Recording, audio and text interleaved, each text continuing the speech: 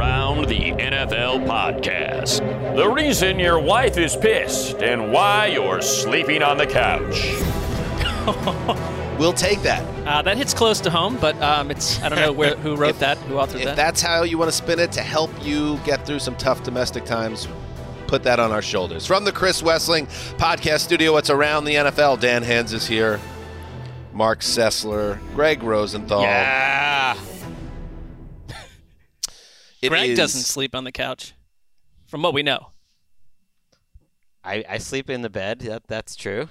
I mean, it's. Is this going to turn into another Russell Wilson I don't know situation? where Mark was going with that. No, I often do sleep on the couch because I don't go to bed at like 10:08 p.m. So then if I enter that room, open the door, then I've often been blamed that I'm waking up the other individual. To the repertoire, it's pretty rare I'm out late. But if she's already asleep and stuff and I'm coming home late, I'll sleep on the couch in that scenario. But that's pretty rare. That's a nice thing. Let's spin that positively. Sometimes. Let's not still want to wake her up. Obtuse here. Fine. But when people say I'm sleeping on the couch, it's because there's some marital strife. Right. Sure. Right. I'm not saying all yes. These shiny boys, like, I know I want to wake her up. It's like, no, we're talking about people that are sleeping on the couch because the wife doesn't want you to Greg's bed. out late and he's like, can't wake her up, better sleep on the couch tonight. That's weird. I would say that Greg and I have packaged it a certain way. There could be other things at play. Absolutely. I mean, you have an addiction. You have an addiction to the Around the NFL podcast. It's breaking up your marriage. Priorities. I think you've made the right choice. The listeners. I wouldn't call it an addiction. I think it's something that you've long deserved.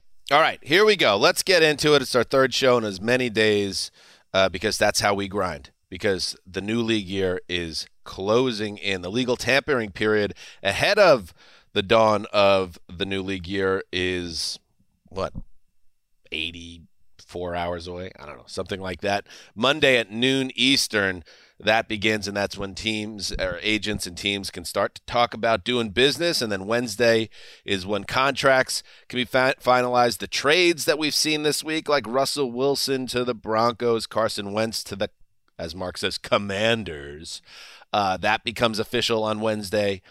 And we are going to have some fun today because we will get into some moves we'd like to see once that legal tampering period opens up on Monday, or even before that, as the reports continue to roll in. Hopefully, maybe there's one more big bombshell that drops this week before we get to the big week next week. Do it. Why not? Go for it. Also, we have a guest coming in, or not coming in, but via, not satellite, but like the equivalent of someone being via satellite in 1996, Skype. I mean, there probably are satellites involved to some degree. I don't know to what degree. Really? Okay. Well, or possibly totally not. Sean Michael Dugar, who covers the Seahawks for The Athletic and does it damn well. He just wrote a banger about everything that led to the divorce of the Seahawks and Russell Wilson. So good timing to have him on the program and see where Seattle is and get learn a little more about the Russell Wilson dynamic with Pete Carroll, which certainly soured, it sounds like, Greggy, as the years went along. I love the stories like the one that he wrote, which was kind of like a dump of all the information that he had in his back pocket over the last few years of what was going on. And you know that the Pete Carroll, Russell Wilson, like power dynamic is up my alley. He nailed it. Well, we are fans of The Athletic. They do really great work and have a lot of great reporters over there. And I think one of the things they're famous for is when the big story drops, the next 24 to 72 hours, you're going to get the postmortem. Here's what was going on before that huge news. And yeah, I'll talk to him about it. But it's like, hey, we don't want to burn that source while Russell Wilson's on the team. Oh, he's leaving? All right, let's just put it Notebook dump.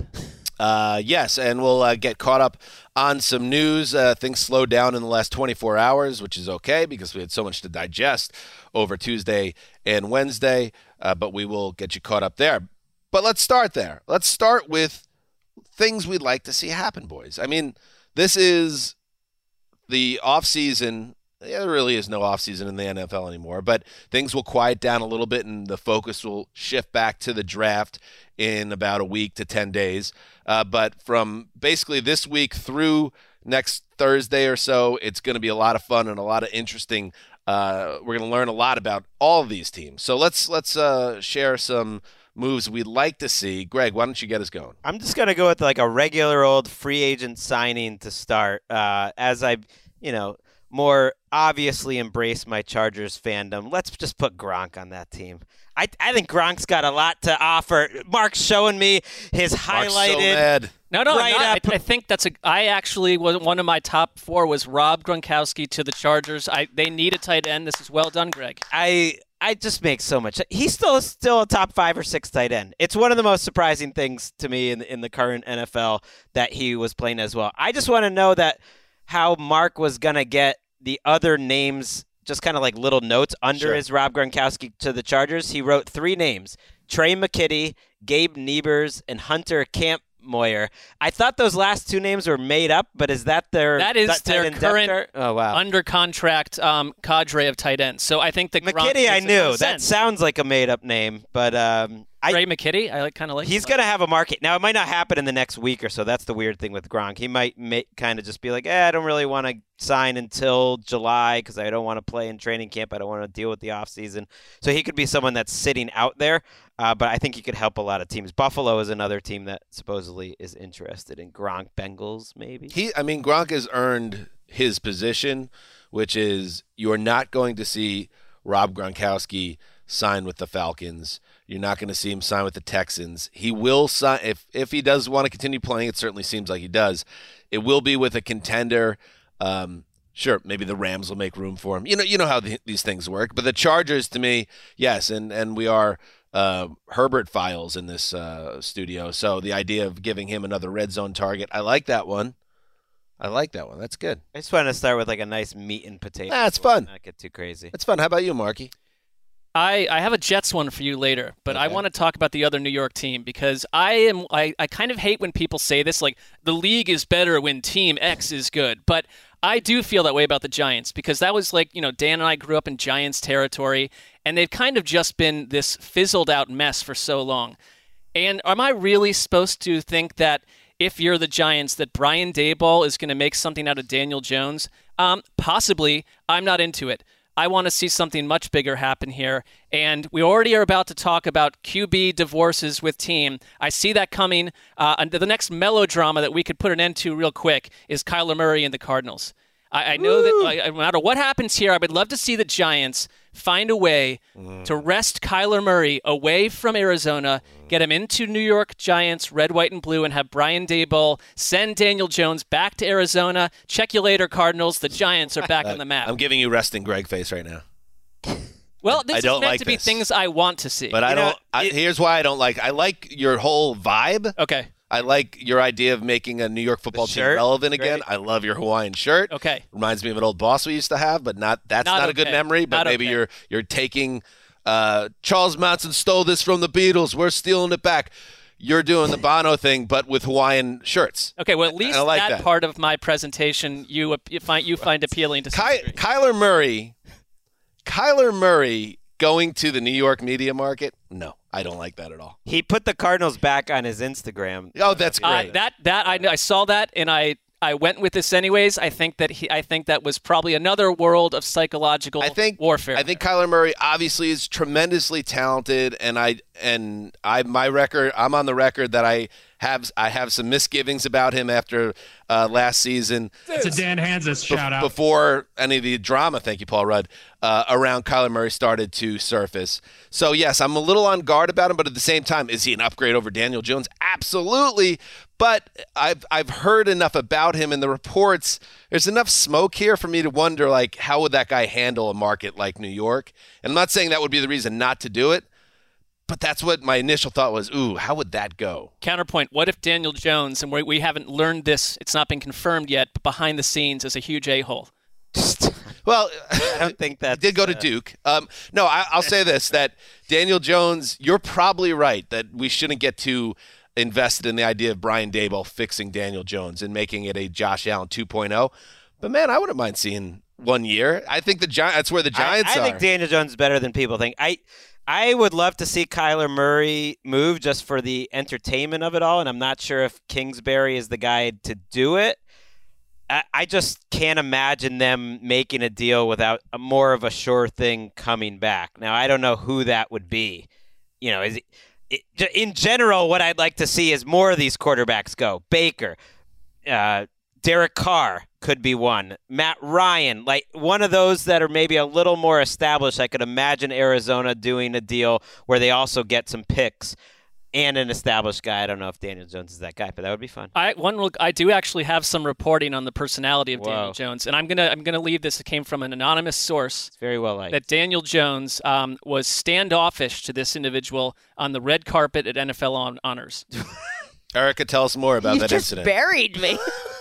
I did not. Daniel Jones, right? Justin can back me up. Was not even standoffish was the word. It's a tough spot though. He might have already done some other interviews. You said Mac Jones wasn't nice to you either. Mac Jones was great. No, the Patriots guy was just like 3 questions max. 3 questions. Don't ask him anything. Right. At all. Right. That's fair. So you're saying that Daniel Jones wasn't necessarily rude? It's just. Oh no, he was rude.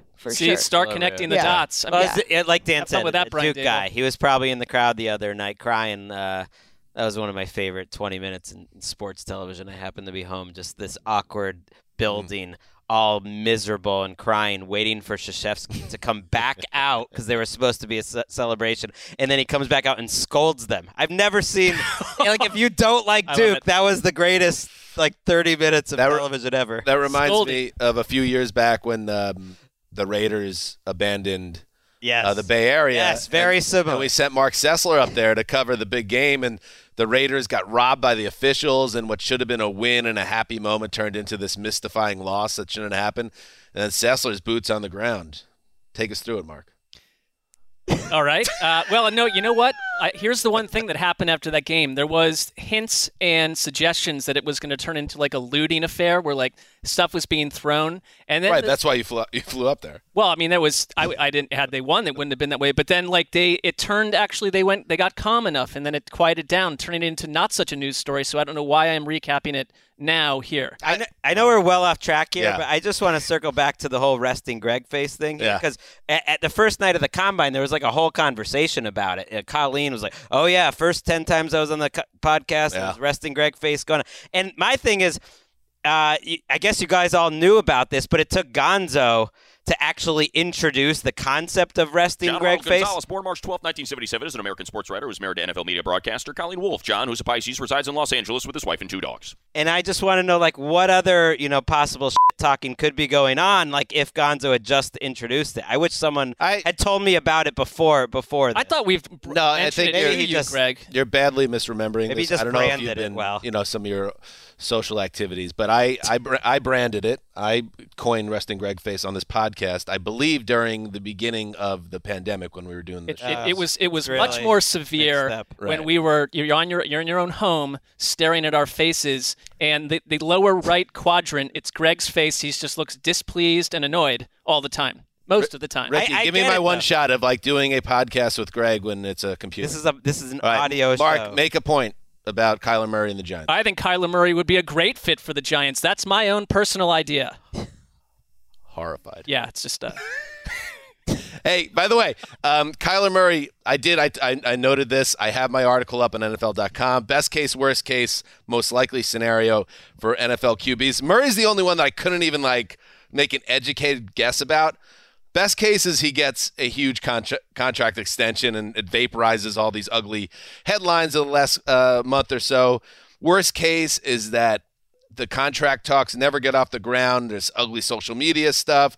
The agent drops another manifesto and he holds out. That's worst case. What is the most likely scenario? Do we have enough knowledge of the situation to even throw it out there? Because I didn't, because we don't know really where this story stands right now. I'm going to throw, I think that the most likely scenario is that it becomes an off-season talking point and he stays away from the Cardinals and that they don't trade him because they don't want to give him the new contract. And it just becomes something that we're talking about through August. You see the new Russell Wilson, he gets moved next year. Or Rodgers last year, that sort of thing. Because I can't imagine them making a. So I'm going to throw just one out here because it's similar. So we always have to have a cantankerous star quarterback. I just think that's the most likely because that's how it is. I can't quite imagine a trade, but I thought that statement that they made it very clear he's not going to show up to work unless he gets a contract.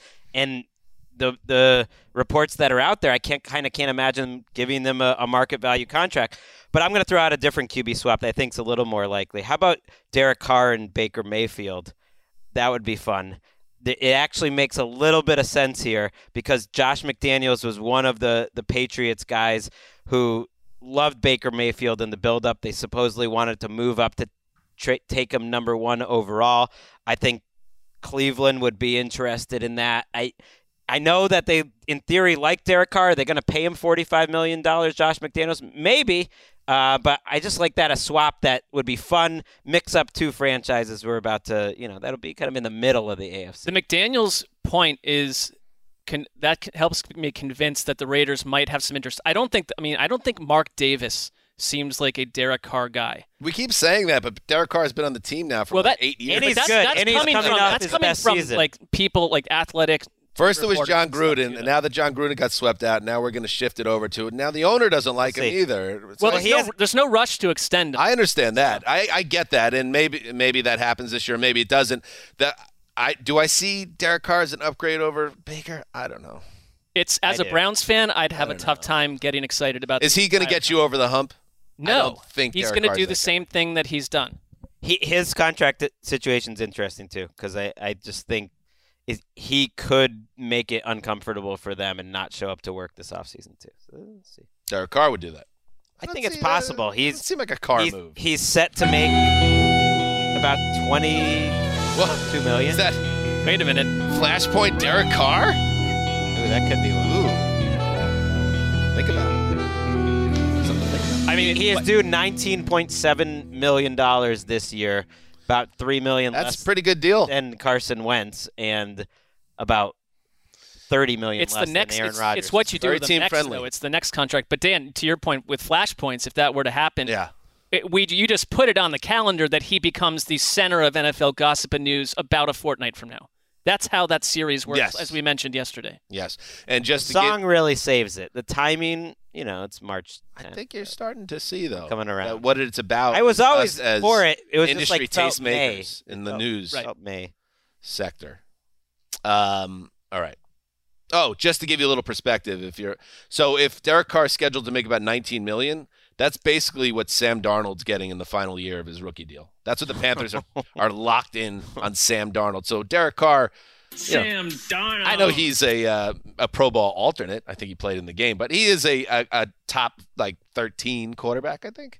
And they made his people have made some whispers about that now is the time to address that. This is the year. It's a new regime, so it's like either you're with me or you're not. And if ever there was a time to leave, now would be the time. It's a new regime. All right, I'm going to throw out another quarterback. I just think nobody wants to talk about this, and I think it's because I guess financially it just doesn't make any sense. But I'm not willing to give up the ghost of Matt Ryan getting a fresh start somewhere. We saw what happened with Matthew Stafford getting out of Dodge and winning a Super Bowl with the Rams.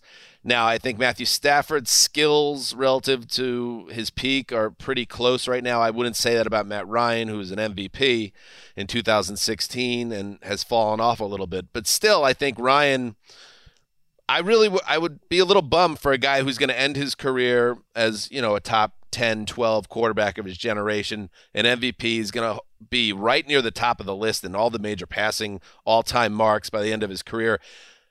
He's just going to play out the string here with the Falcons and get old with the Falcons. How about we find a way to make it work? And I'll throw a team out there that has a butt ton of salary cap space and a glaring need at quarterback as of 24 hours ago. How about the Colts? People want to say, Jimmy G, get him to Indy. He'll be an upgrade. I don't buy that. I think that they're basically Jimmy G and Wentz at the same level as a quarterback. Matt Ryan, revitalized on a new team with better supporting cast.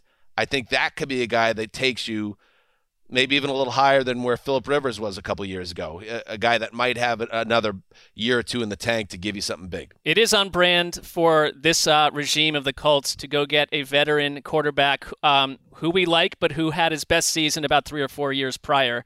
That said, I think this would heal some wounds for the Colts if they could pull that off. And, it still would leave the Falcons with a huge, as you said, a butt ton. Is that the word you used? A butt ton of dead money.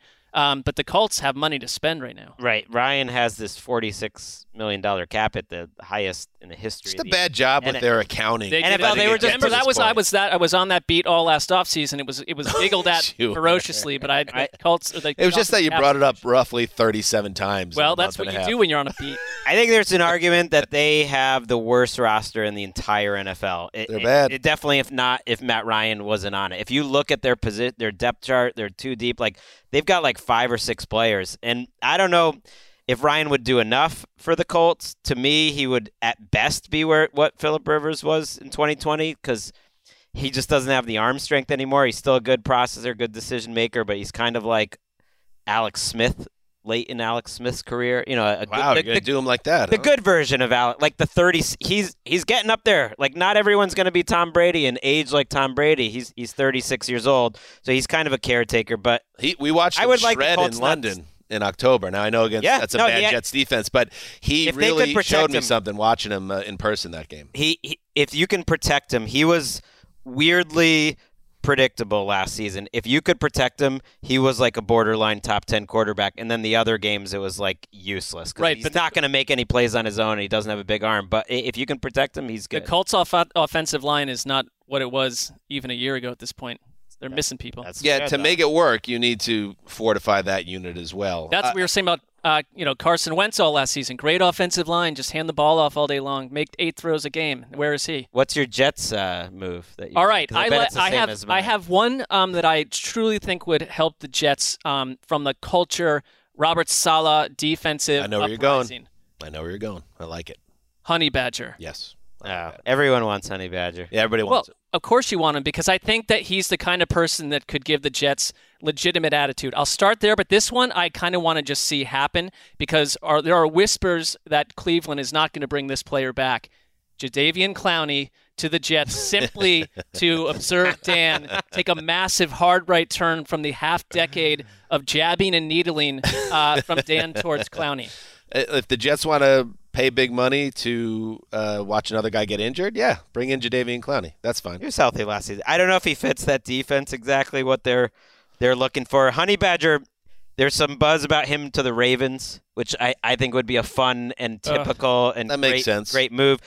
I would love to see him on the Patriots, just have a bunch of different safeties that can do a lot of different things. Adrian Phillips, Kyle Duggar. Like you don't have any cornerbacks. While I'm talking Patriots secondary, I'll just throw out like, hey, how about they just replace J.C. Jackson with Carlton Davis? Carlton Davis to me could top Harold Landry's $52 million guaranteed. It kind of fell under the radar that Landry got $52 million guaranteed. That is like in the Aaron Donald range. I mean, that isn't like super. I think these contracts are going to be wild. And Carlton Davis, if we were doing the old sandwich thing where we would pick who gets the most guaranteed money, I think he's got a shot at it. And I would, or J.C. Jackson for that matter, one of the two. Why shrug off J.C. Jackson, who you already know fits the system, has already been better than Carlton Davis? I would like that even more.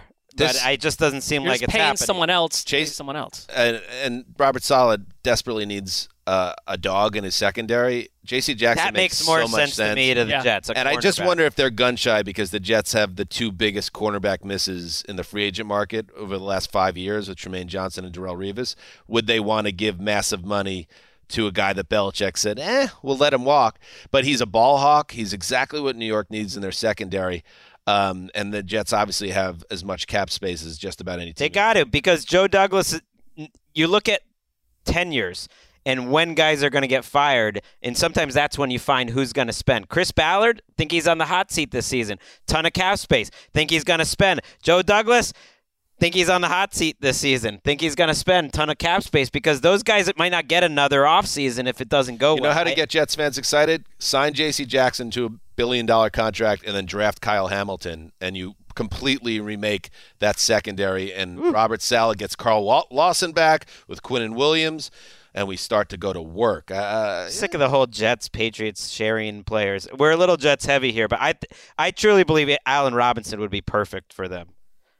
I just think... Well, if they have a quarterback. But Zach, to me, that is a quarterback you want, a wide receiver you want to add with Zach Wilson. You're going to have to lean into his strengths, which is throwing the ball vertically to the outside, down the field. He can do that.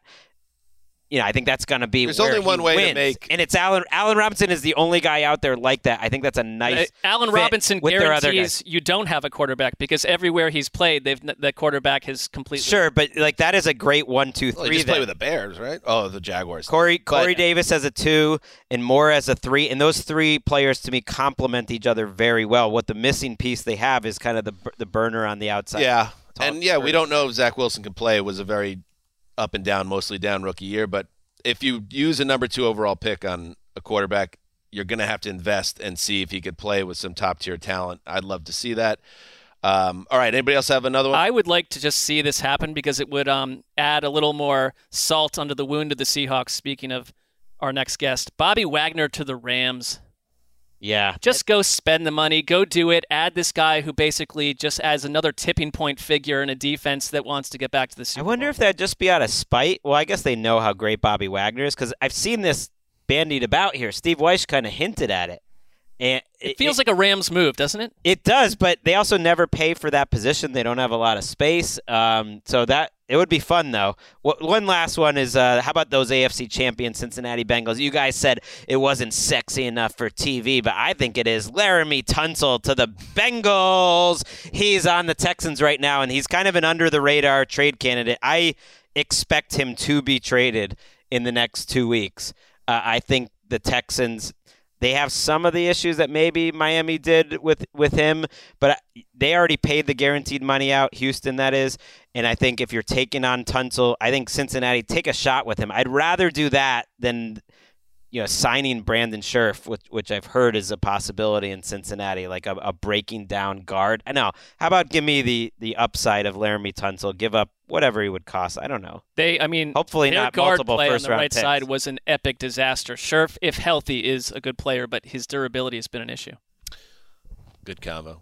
You got Eric Fisher in the show yesterday. You got Laramie Tunsil in today. I mean, you're acting like Laramie Tunsil is no, you're a football guy. You're like, the trenches is where championships are won. He entered the league as a potential number 1 overall draft pick who fell partly because he used a bong. Like, hey, everyone knows him there. And then he got traded for like 3 first-round picks from Miami to Houston. People know Laramie Tunsil. It wasn't just a bong. That also included Bill O'Brien. Right, and it was a gas mask bong. It wasn't also just an anecdote, it was an awesome anecdote bong from his past. Right. It was just an outrageous bong. Right. In hindsight, though, I think it was just like the bong made him look like a guy from like Mad Max or something. It's all legal now, so you shouldn't have knocked him down the board. It's all legal. All right. You can understand. I'm not saying I'm not passing any judgment on people that use that recreationally. I'm just saying maybe on draft night for that video to surface, it might have given teams pause, and I understand that. All right. Good talk there. Good Tunsil gas mask bong talk. Let's take a break and then bring in our guest, Michael-Shawn Dugar.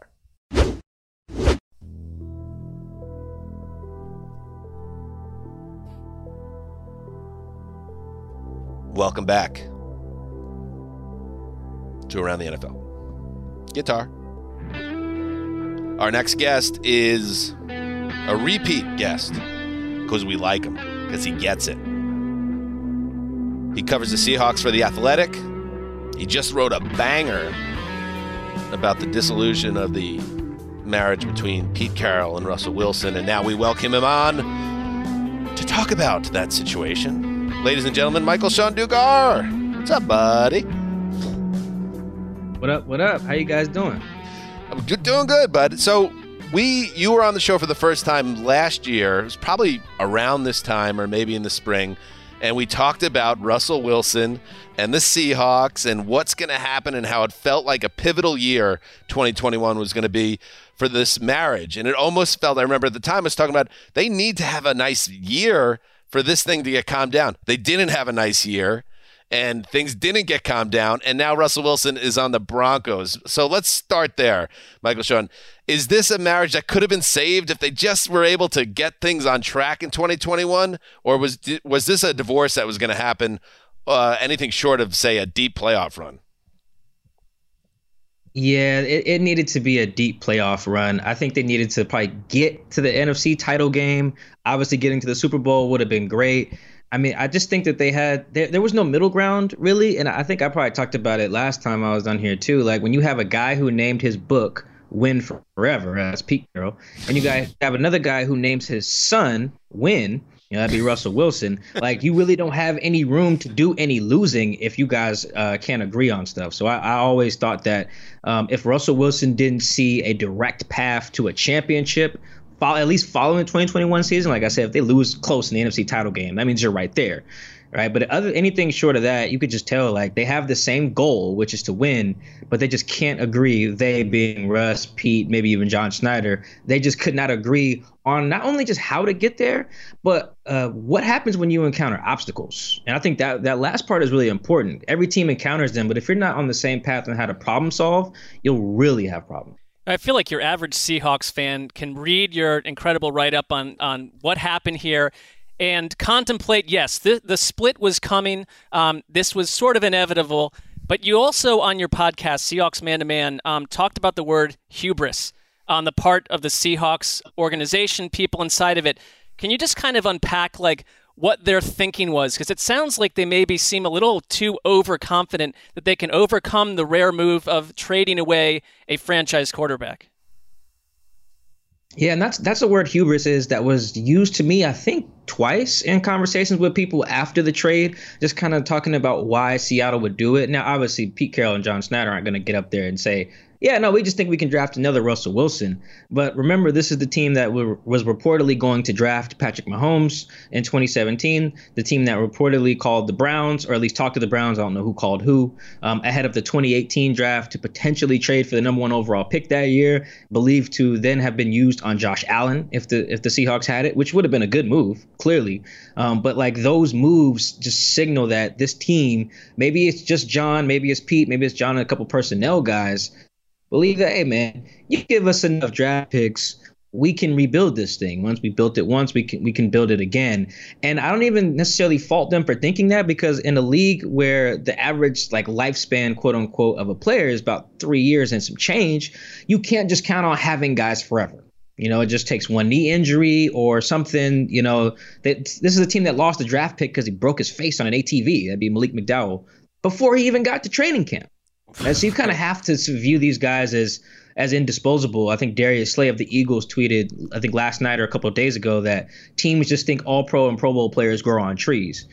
And he's not wrong. They do think that, because they're the ones who draft and acquire those all pro and Pro Bowl players. So they think they can do it again. That's not to say that Seattle immediately thinks it can find a quarterback better than Russell Wilson. But clearly by agreeing to trade him, they must think we can at least get by without Russell Wilson. Right. And I think they've thought they can draft that well because they started off historically great, but it really hasn't been that way on defense for a while. I loved the idea that you're kind of putting out there that's like, I don't believe that Pete Carroll is going to rebuild. I think they're going to spend what they can in cap space. I think they're going to be aggressive. They're going to use these draft picks, and they're going to try to contend this year to prove everyone wrong. It's going to be tough, but I'm just still like interested in going back a few years, because the way that you painted how close they were, how Pete Carroll and Russell Wilson were very much on the same page, and they had almost certain sort of rules for Russell Wilson not to criticize him too publicly, and how in the end there was a lot of criticism from Russell Wilson's camp of Pete Carroll privately, and how they were burying his boss, but that Russell Wilson was always trying to have like this plausible deniability of like, well, I didn't ask for a trade. I just said, here's where I would want to be traded if I was going to get traded. Like, how did that play within the organization with his teammates? And how like, wouldn't that be annoying to be working with this dude for the last 5 years while he's kind of burying you privately? And like, how did that work with his teammates? I'm really curious. Well, as long as they're winning, it's not too bad, right? And I think I do have to give some credit to my coworkers, Jason Jenks and Mike Sando. We kind of triple bylined that story, and that section you're highlighting there, kind of the background with Russ and Pete. That was a lot of them more than it was me. We all worked on a story together, but that particular section, they did a lot of heavy lifting. So I got to give them a major shout out. But yeah, Russ is a polarizing figure in Seattle for some of the reasons you mentioned. I mean, even look at this last season, right? This last season is a really good example. And I have to write a story, I think, at some point about his legacy. And I'll include this kind of like anecdotal evidence there. Like Russ broke his finger. That sucked, right? No one wanted him to break his finger, right? But then when the doctor tells you have 6 to 8 weeks, that you got to sit out because your finger's broken. Russ hears that and goes, well, I can do it in 3 to 4. Like, well, no, that's not how diagnosis usually works, brother. So you got the guy, seemingly, and then this is not anything a player told me or coach told me specifically, but like you got the guy seemingly still making it about him. Remember on Sunday Night Football, he's still like doing the routine, even though he's on IR. Like stuff like that. He's tweeting out a lot of the surgery. He's putting the Instagram of the recovery. Like, yeah, he was setting it all up. Right. It almost became like a Russell Wilson production, which is not, again, that's normal. But when you're winning, it's easier to just be like, all right, it's kind of just, par for the course. But then when you rush back, against the Green Bay Packers, at 2 weeks after the team put up a 30 ball, obviously against the Jaguars, but, and Geno Smith's first win, and then you get shut out, by Green Bay, that stuff doesn't sit well. If I think like 2 weeks later in Washington, he threw an interception, on the 2-point conversion, the last play of the game in Monday Night Football. They lost that game. And not to say everything was Russ's fault necessarily, or that teammates just hated the guy, hated his guts. But, it's just easy to excuse stuff that, you could dismiss as like annoying or cheesy or whatever when it's not followed by greatness. Right? Well, like his work ethic will never be questioned. His talent will never be questioned. But it's like, hey, man, if you kick it a certain way, we need you to be out here and be great. And I think that made him like a polarizing figure behind the scenes. What's interesting, too, is that one thing that didn't quite check out to me, and maybe you could offer some insight on this. There, at one point in the piece in The Athletic, it's written that there was some thought that Wilson was checked out during this season. But like a guy that's checked out doesn't rush back from a broken finger. Like that made me think, well, he seemed to still be a great competitor. But if you're a guy who's checked out, aren't you going to take that maximum time and get to the off season? Any thoughts about that? Yeah, no, that's fair. That's a good point. I will say, and that was something I heard directly. I guess I'm spilling which sections were whose on this byline. But like that's something I was able to contribute to the piece, that line in particular. And it's something I kind of heard later in the year. So like after the rush back from the finger injury, maybe around like maybe after they beat like the Texans, or maybe not directly after, but around early December-ish, where it's just guys like, man, 3 just may not be in it, because players refer to guys as their jersey numbers, like even though they know their full names and stuff. Like it's like 3 might not be, in this all the way, and it makes sense, right? Because this is the guy whose agent gave Adam Schefter, here, man, if we don't want to trade, but if you're thinking about it, here's 4 teams. Like, how do you already have 4 teams on deck, right? That means you got one leg out the door, And then I think around that same time, I heard that guys thought he was checked out. Boom, Jordan Schultz has the list of 3 new teams: Saints, Broncos, and Giants. Russ gets asked about it, says, I never said that to Jordan. Okay, but that doesn't mean the information isn't true, right? Which is important. He's not as good at this as he thinks he is. Doesn't it feel like that with the way Wilson tries to play the media? He's not as good at it as some other players in a prominent position. I mean, I think his camp's really good. They are actually probably some of the best at playing this game. But it's just stuff like that because you asked a good question there. Like, right, a guy who's checked out is not going to rush back. But I just think it was more so towards the end, like, man, does this guy really want to be here still? Like, you can just kind of sense whether it was leaks or performance or whatever. And then what do you know? He wants to dip. He signed off on that no trade clause to bounce to Denver. So I think the checked out part like adds up for me, especially if you think about it like and everything after he comes back from the finger injury. So crystal ball this, because now that's great that Seattle and the people inside won this power struggle and end of an era, everything's changed, but you still have to go find the next quarterback, and you can't just try to sell Andy Dalton to the northwest part of the country here. Like, what is the move? I mean, is there maybe something explosive coming, like a Deshaun Watson or a trade for Kirk Cousins, someone that we can identify as an actual starter? Yeah, I would have to think so. If for no other reason, survival. I've been telling anybody who's willing to listen, like in the NFL, I haven't been covering this that long. I'm 29, but for the most part, for the most part here, people who cause the need to rebuild don't get to see the rebuild through. That's usually not how it goes. So like if you miss the playoffs in 2021 and you have to rebuild and you miss it again in 2022, what's the job security like at that point? So I think for survival purposes, Pete Carroll and John Schneider are basically down to two options in my mind. Like you said, you can't trot Jimmy G out there or Mitch Trubisky and expect to keep your job for longer than a year, right? So I think they're down to two options. Either you get an established guy like Kirk, or you keep your eyes on the biggest caveat qualifier in the world and see if Deshaun Watson is not going to jail. Then you see if you could trade for him.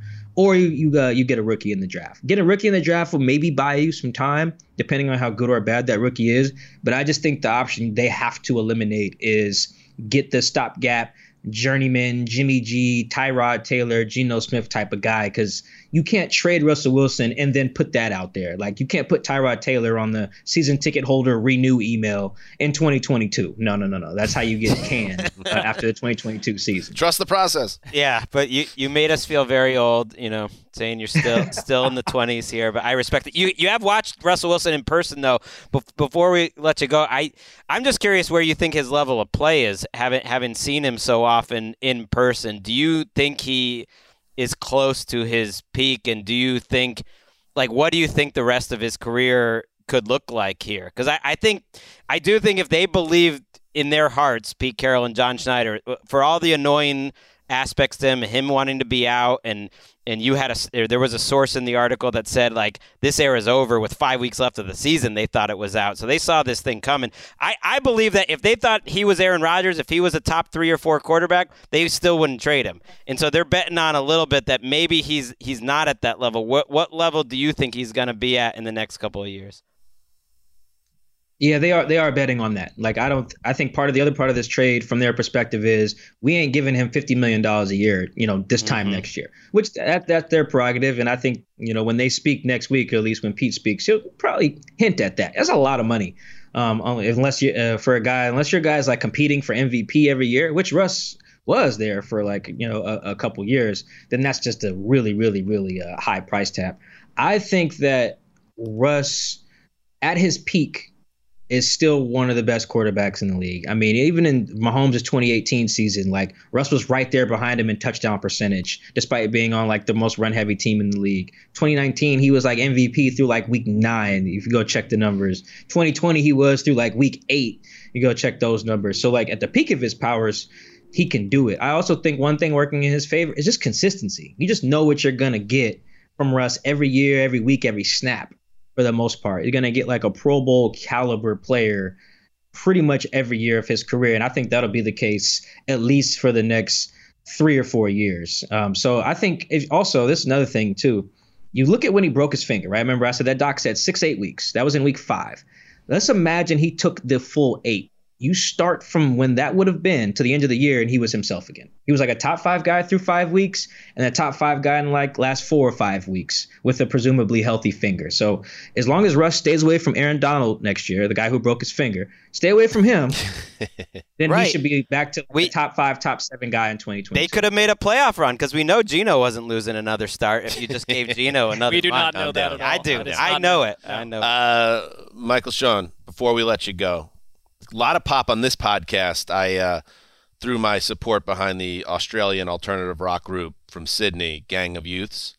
A lot of pop behind the scenes on Twitter. People are like, yeah, good choice. You are a music man. Mm-hmm. What are you listening to right now? What should our audience be plugged into in your realm? I know you're a big hip-hop guy. I am. I've actually been listening to more artists who infuse jazz into their hip hop, a lot of Kendrick Lamar, specifically his second album, where he worked with a dude named Thundercat, who's a really George Duke inspired hip hop kind of jazzy guy. So I definitely recommend him. No, he didn't pay me to say that or anything. But just when I write, this is I don't know how many people as writers that listen to the show, but when I write, I listen to a lot of late 90s, early 2000s neo soul, Jill Scott, Lauryn Hill, D'Angelo, Music Soul Child. So I can get down with music that precedes me a little bit. That's all stuff that came out when I was 6 or 7 years old. But that's kind of my vibe right Again, now. Making us feel old because that was in our college wheelhouse right there. Oh, D'Angelo, The Slow Pose. What was that song? Untitled. That's Untitled. Yeah. Oh yeah. All right. You've done it again, Michael-Shawn. And I apologize. I think I DM'd you and I called you SMD, which would be Sean Michael Dugar, but it's Michael-Shawn Dugar. Yikes. Yeah, that's a bad job. But it's because you do in your Twitter you have Dugar, Michael-Shawn, and then it just scrambles in my head that should be reversed as well. Is that on purpose? No. I'm just I stupid. forget. I wrote my Twitter bio in like college. That's why, if you notice, it's still like in that third person thing. I have my Twitter bio. I wrote that like a long time ago, and people love it, so I haven't changed. I think you're fine. That sounds like a Dan issue more than an issue does. for you. It sounds like it's my problem. All right, Michael-Shawn Dugar. Make sure you check him out at The Athletic, also on the Seahawks Man to Man podcast. Thank you, my man. We'll catch up with you later. Appreciate you guys for having me. Thank you. Peace. There he goes. Michael-Shawn Dugar. That's what I'm talking about, Greggy.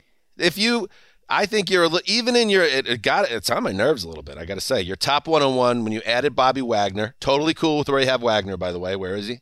17. 17. Totally fair. He's not Bobby Wagner anymore, but he still is a capable player who can help the right team. But you make sure to say, oh, he's in decline, like Russell Wilson.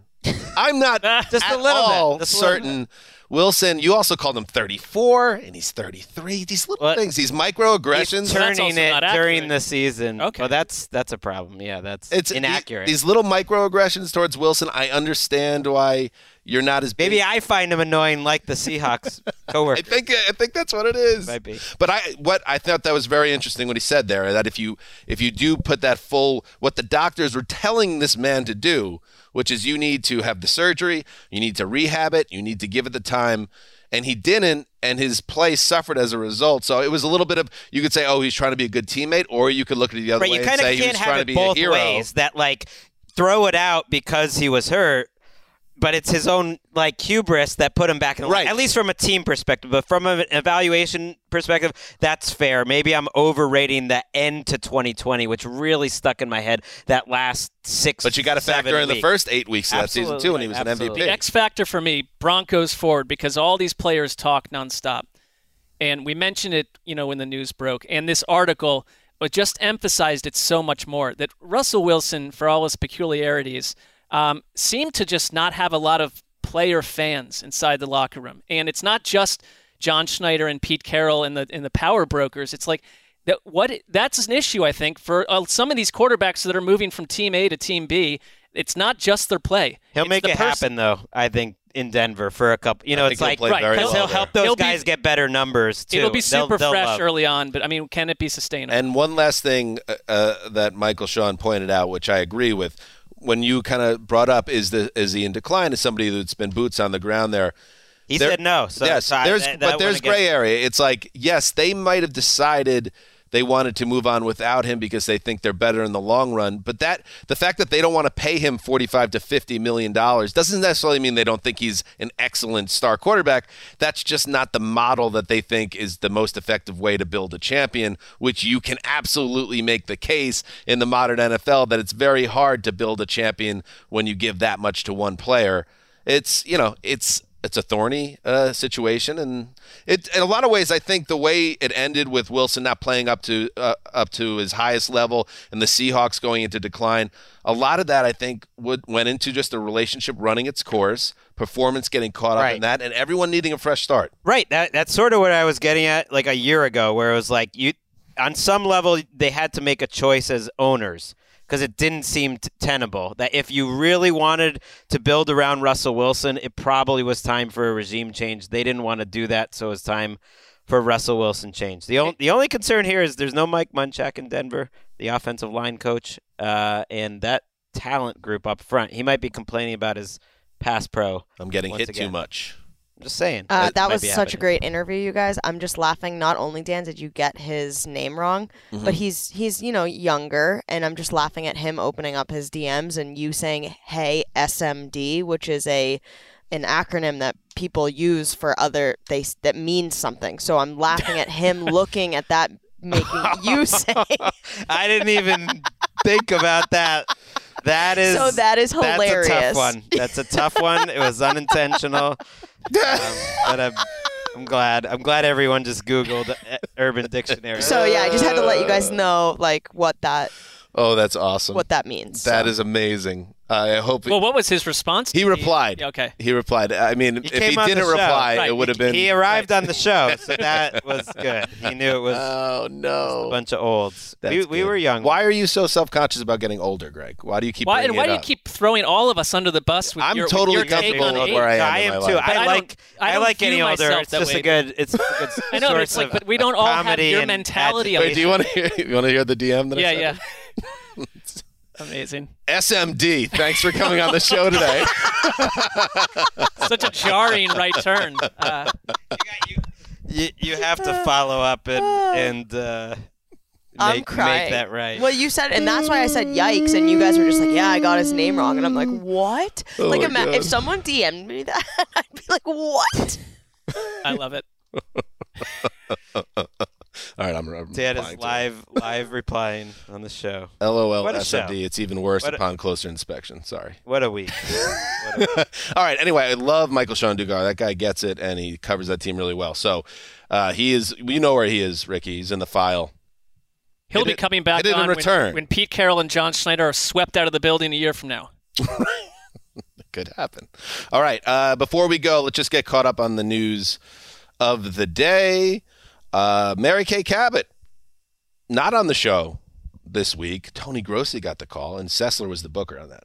Just parse that however you might. Absolutely do not, if you're listening, anyone at all, do not take any of that as factual. That is an absurd. Well, it is factual. Wait, whoa. It was funny, though, that I built consensus around. If anyone wants to know how this show works, I can. Well, write it a worked novel differently, about though. I was interested. It worked differently this week. Dan, highly efficient is what I would. Dan nominated you. He said, "Mark, this is a big moment for you." It was almost like, and he was like, "You are going to be in charge of booking the Browns." I pointedly put Mark you in make charge. the choice. Yeah. You were saying don't build consensus. Just make a choice. In machine-like fashion, we had a guest about 90 minutes later. No, you did great, and I thought Tony was great. But let's not bend it as fiction that you didn't make the call. Well, let's say that I knew potentially that Mary Kay had this report that we're about to discuss coming up, and we'll talk to her next. Mark is the equivalent of like the middle manager who never wants to make any decision. I don't want to be I don't want to be in charge of anyone. Let's stays out of it. Well, and I love you for this, Mark. One of my favorite Markisms in text is whenever we're like planning things for the show, about once a week there will be a Mark text that just says, "Greg, bend me, shape me." Well, that also, not from your guys' musical era. But you don't want to bend or shape, so it's a catch-22. Well, it is not sometimes the easiest gaggle of individuals to suggest ideas among. But Wes and I, we often use that as a code term because it was just like, drag us to the show, and then when the lights go on, we perform. It's messed up the balance here because now you're the only one being. Well, that's the thing. I stand out as where, I think Wes and I were tiring. Think about what would happen if we all had that mindset, though. We wouldn't be here right now. But you cannot have four people battling. We already every show already is about 80 to 90 texts. So it's like, do you want me to add another 80 or 90 where I'm trying? Do you think the show is successful? I think it is. It's that attention to show building behind the scenes that plays a major role in the success and the audience we've built. I would like to say that it's much more along with that like some people when that little light goes on, that's when you start to operate. Deliver.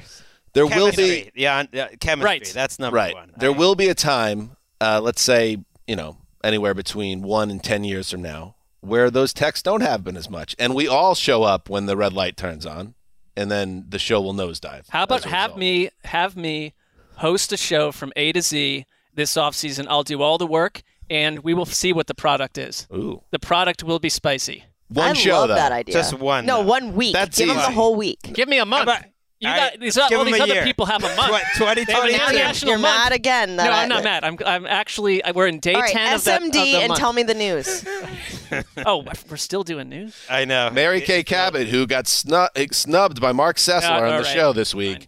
Reports that the Browns have Derek Carr on their radar. We mentioned that earlier, but that's right. That's where the reporting came from. That Mary Kay says, the Browns who are laying in the weeds here. We talked obviously with Grossi and said it seems like they're At some point, we need to believe the Browns when they say that Baker's their guy this year. Derek Carr. Would you rather have Derek Carr or Kirk Cousins, by the way, Mark? Well, that's a tough one. In a vacuum, who would you rather have? I would probably take Derek Carr based on what I thought he did this past season and with an organization in turmoil. I want neither. It's like you would have to – the thing about why those are annoying quarterbacks is they're just good enough where you would probably have to give him a new contract that paid him $35 to $42 million a year. No interest. I don't know if you want to do that. To me, it's an easy answer. I think Derek Carr has been getting better. I think he's better than Baker. I think he's better than Kirk Cousins. And I think the whole paint by numbers Derek Carr doesn't create on his own, maybe doesn't use his athleticism as much, is very safe. That's kind of perfect for Kevin Stefanski. That's like the Kyle Shanahan type of guy. Okay. So the fact that they're interested, I think there's something here. And I would, if I was a Browns fan, I think that is a big enough upgrade that I'm. And what do the Raiders do then if they were? That's what maybe they would be interested in giving Baker a shot here on his fifth year. You mentioned the Josh McDaniels fascination, right? And he's a little more fascinated. I don't know. He's a little. To me, Baker is not that paint by number. If there was going to be a great Baker career, I don't know if it's in a go 1 to B, 1 to 2 with your progressions. Every play has a right answer on it, and you should do that right answer. That's what I want out of my Kyle Shanahan, little mechanical. That's not Baker. I could see Baker in a Raiders uniform too. And when I hear Greg say, if I'm a Browns fan, I'm excited about Derek Carr, it's like I am a Browns fan, and I'll tell you how a Browns fan feels about I guess I'm more excited than I am. How does it feel? La'el Collins. Active trade talks around the offensive line, the tackle for the Cowboys. Rap Sheet reports that the Cowboys are looking to deal the tackle. No deal is imminent at this time, according to the Pro Football Network. But the Cowboys, as we talked about earlier this week, are in a lot of cap distress right now. And if they move Collins, that's $10 million off the books. He's a good starting player. It just as a reminder, a lot is going to happen in the next 5 or 6 days, especially on the Cowboys. Lawrence, Cooper, Tyron Smith, La'el Collins, these guys are up for grabs. Oh, by the way, Connor Williams, who was a starter for them, I don't think is going to be re-signed and it was their starting guard. So usually if these reports get out there, that's usually a sign he's going to be an ex-Cowboy. I have a feeling, this is just a gut feeling, that DeMarcus Lawrence calling their bluff and saying, I'm not taking a pay cut. They were like, actually, okay, we're going to keep you still. I think they're going to make room and just keep DeMarcus Lawrence, and maybe La'el Collins is one way to do that.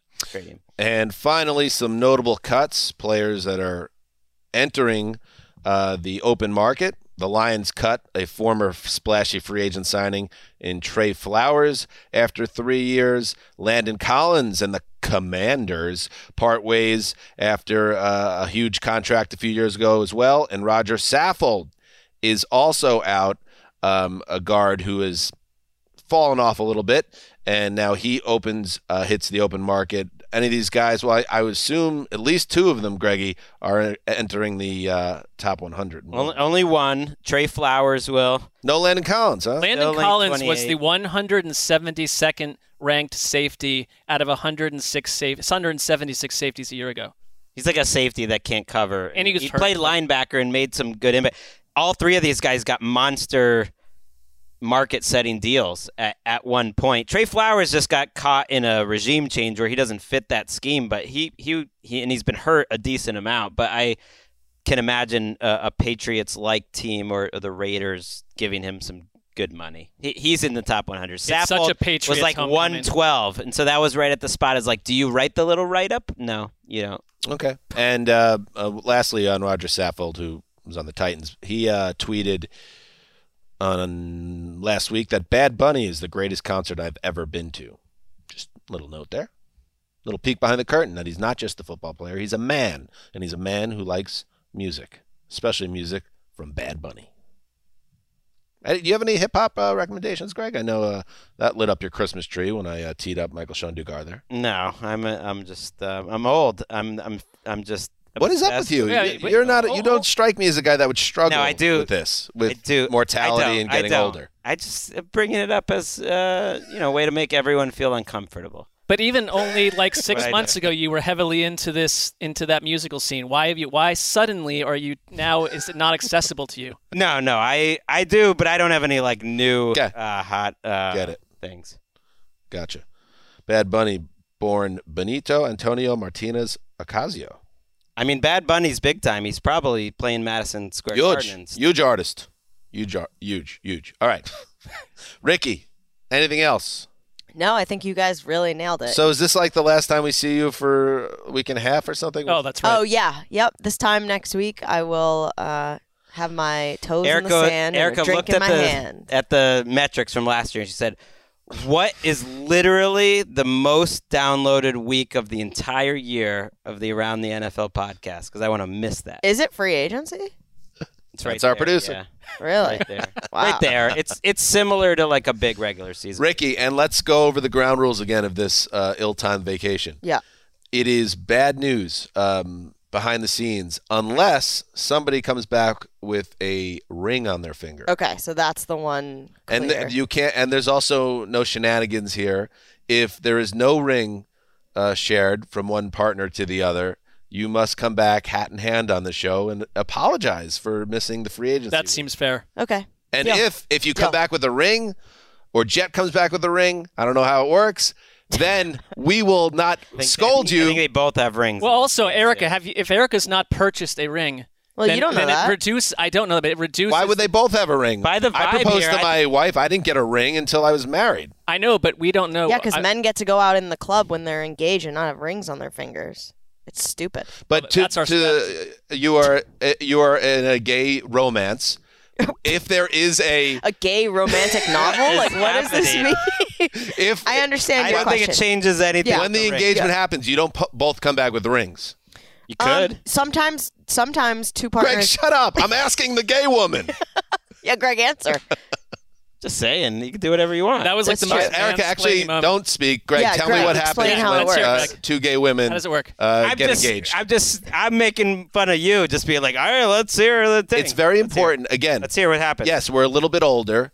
It's important. You're playing catch up a little bit, and you're trying to learn about these other sides of the world. Sure. And I'm asking Erica, Sure. who's boots on the ground. Not Greg. Boots not on the ground. Ricky, far boots as we know. ground. Yeah. Well, okay. So it depends. A lot of it, it does depend, but a lot of times there is one person. But a lot of times, because gay couples are better than straight people, and I'll just say that because that's fact. Sometimes What are we they'll doing here? both propose at the Okay. same time and not know the other one was going to do it. So that's that what you're happens a expecting. lot. It does seem, No, I'm reading not between the expecting lines, that at all. she thinks she's coming back with a ring or that she's bringing a ring. Definitely. All right. How about this? Definitely not. One more caveat. Definitely not. Going to be an issue if nobody has a ring. We're gonna toast to you if you are engaged when you come back. I'd hope so. If you're thinking it's going to be a dual proposal and she doesn't do it and then you do it and she says no, just let us know privately and then we won't scold you. Never say it again, and because I just a fall lot off the will have face of it. happened Yeah. in your life. Yeah, I'm not going to be showing up the week after free agency if she says no, and I'm staying in Cancun and never coming home. I don't doubt on any level that we would that would find a way to become a discussion point on this show. Oh, I yeah. don't, It's I like, mean, remember that's- when Jet dumped you Right. on your I mean, Cancun like, trip when you you know, bought that ring? once the initial hurt Kinda funny. and sting passes, it's a It'd be talk. hilarious. All right, let's go. Ricky, enjoy your trip. Good luck with Thank everything. you. Thank you. And we'll be back on the television side tomorrow, Friday. Make sure you DVR it or however you get your traditional television. It's up to you. Yeah. You guys are old. I mean, I don't know. What? Just, move the little wires on top And of then your we'll be little back box. a full week of shows on Monday. It's like, tell the kid to walk up and just turn that dial. Get those bunny ears. Full show, a full week of shows for free agency and the start of a new league year. So be there for that. Until then, this is Dan Hansis signing off for the whole gang.